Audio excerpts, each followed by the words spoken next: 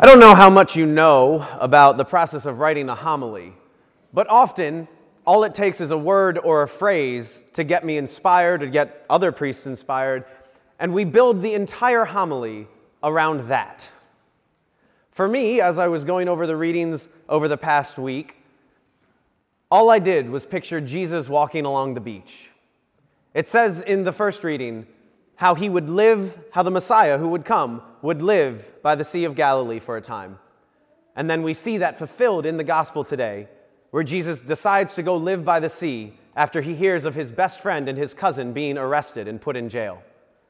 So to me, that image of Jesus by the sea was very comforting, because growing up in Virginia Beach, you just learn to love the beach. It's what you do. And there's something so beautiful and simple about the beach. It's really just a few elements. There's sand, salt water, sky, but they all come together to be able to just bring a sense of peace over myself and many others. That's why it's easy to see that on nice days when the sun is shining and the weather is warm, and there's a nice cool breeze coming off of the water that just takes the edge off the heat, the beaches are packed. But even when the weather is cold, even when the sun is hidden behind clouds, even when the wind whips by, there is still such a beauty to the beach that you'll still find a couple of people strolling along its shore. There is something so beautiful about the beach, but something entirely simple about it too.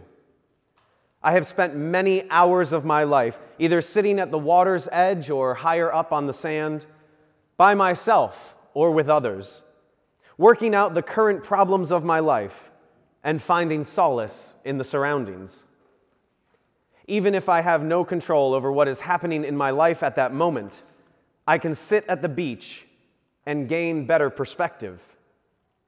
Especially during those times when I go to the beach in the early morning or later in the evening, and I'm one of the only people around, the ability that the beach has is to make me feel very, very small. Looking up and down the shore, I can see nothing but the repeating of the same tiny rocks over and over again, which compromises the sand. Looking out into the water as far as I can, it looks like it just continues forever.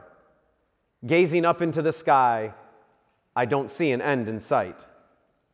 In its magnitude, I see exactly how small I am, and my problems, however big, while they are still important, seem less.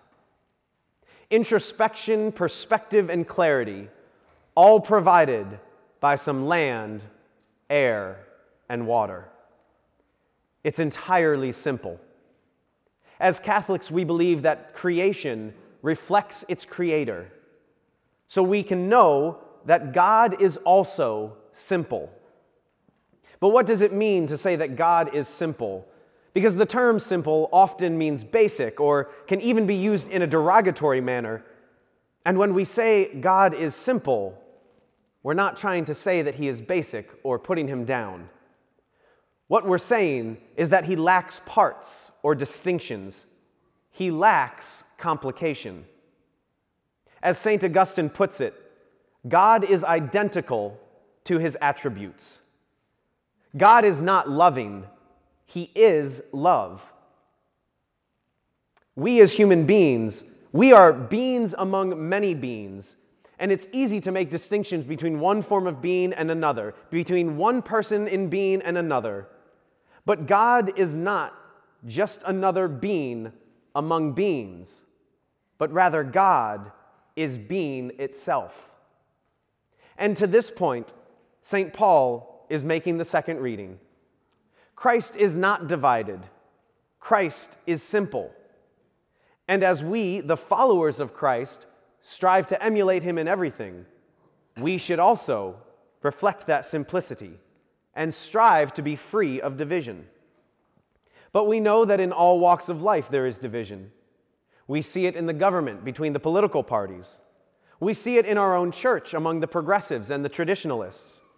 We see it in Christianity in the some 40,000 denominations of Christianity that exists. when Jesus Christ started one church. Of the few recorded prayers that we have in the Gospels that Jesus actually prayed, one comes from John 17, when Jesus prays to the Father that we all might be one, just like He and the Father are one.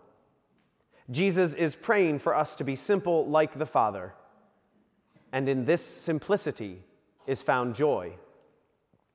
The simplest people in all of history are the most joy-filled. Take any religion as a test subject, and you can see that the holiest people of that particular religion are the ones that choose to divest themselves of worldly things and choose to live simply. From Buddha to St. Francis, from Kongzi to Dorothy Day, the people that live simply attain a level of enlightenment and holiness that most people miss. And in the Catholic Church, every canonized saint realized the beauty of simplicity. For them, it was simple. Christ is everything, and they viewed the entire world through the lens of being in relationship with Jesus.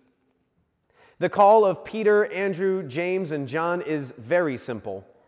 Jesus extends the invitation of discipleship to them, and they follow him. That's it.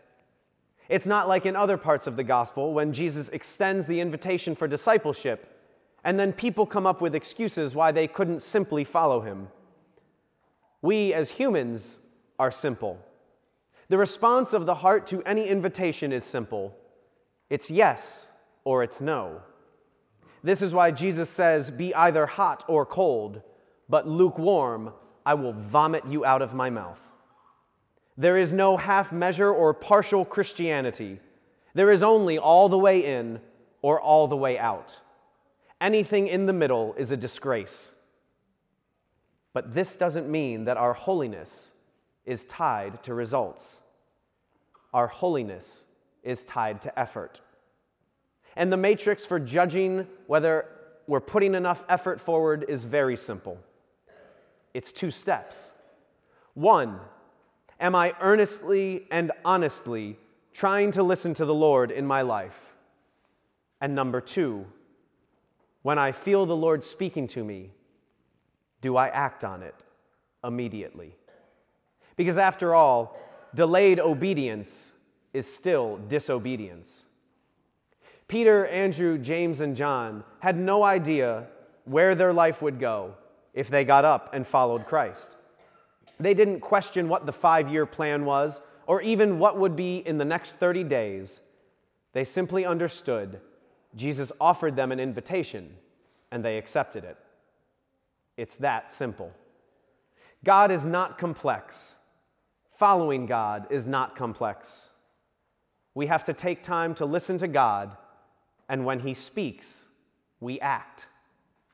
Whether we listen to God down at the shoreline at the beach or on top of a mountain, maybe we listen to Him in the car on the way to work or in our favorite chair in our house. Maybe we take time to listen to Him during adoration or while taking a walk and praying the rosary.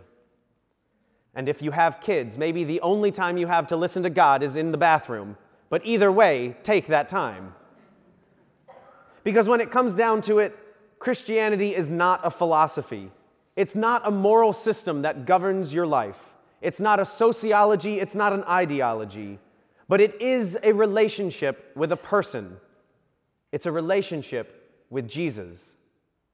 So as people striving for an intimate and beautifully active relationship with Jesus, just like the first apostles, we listen first and then we act.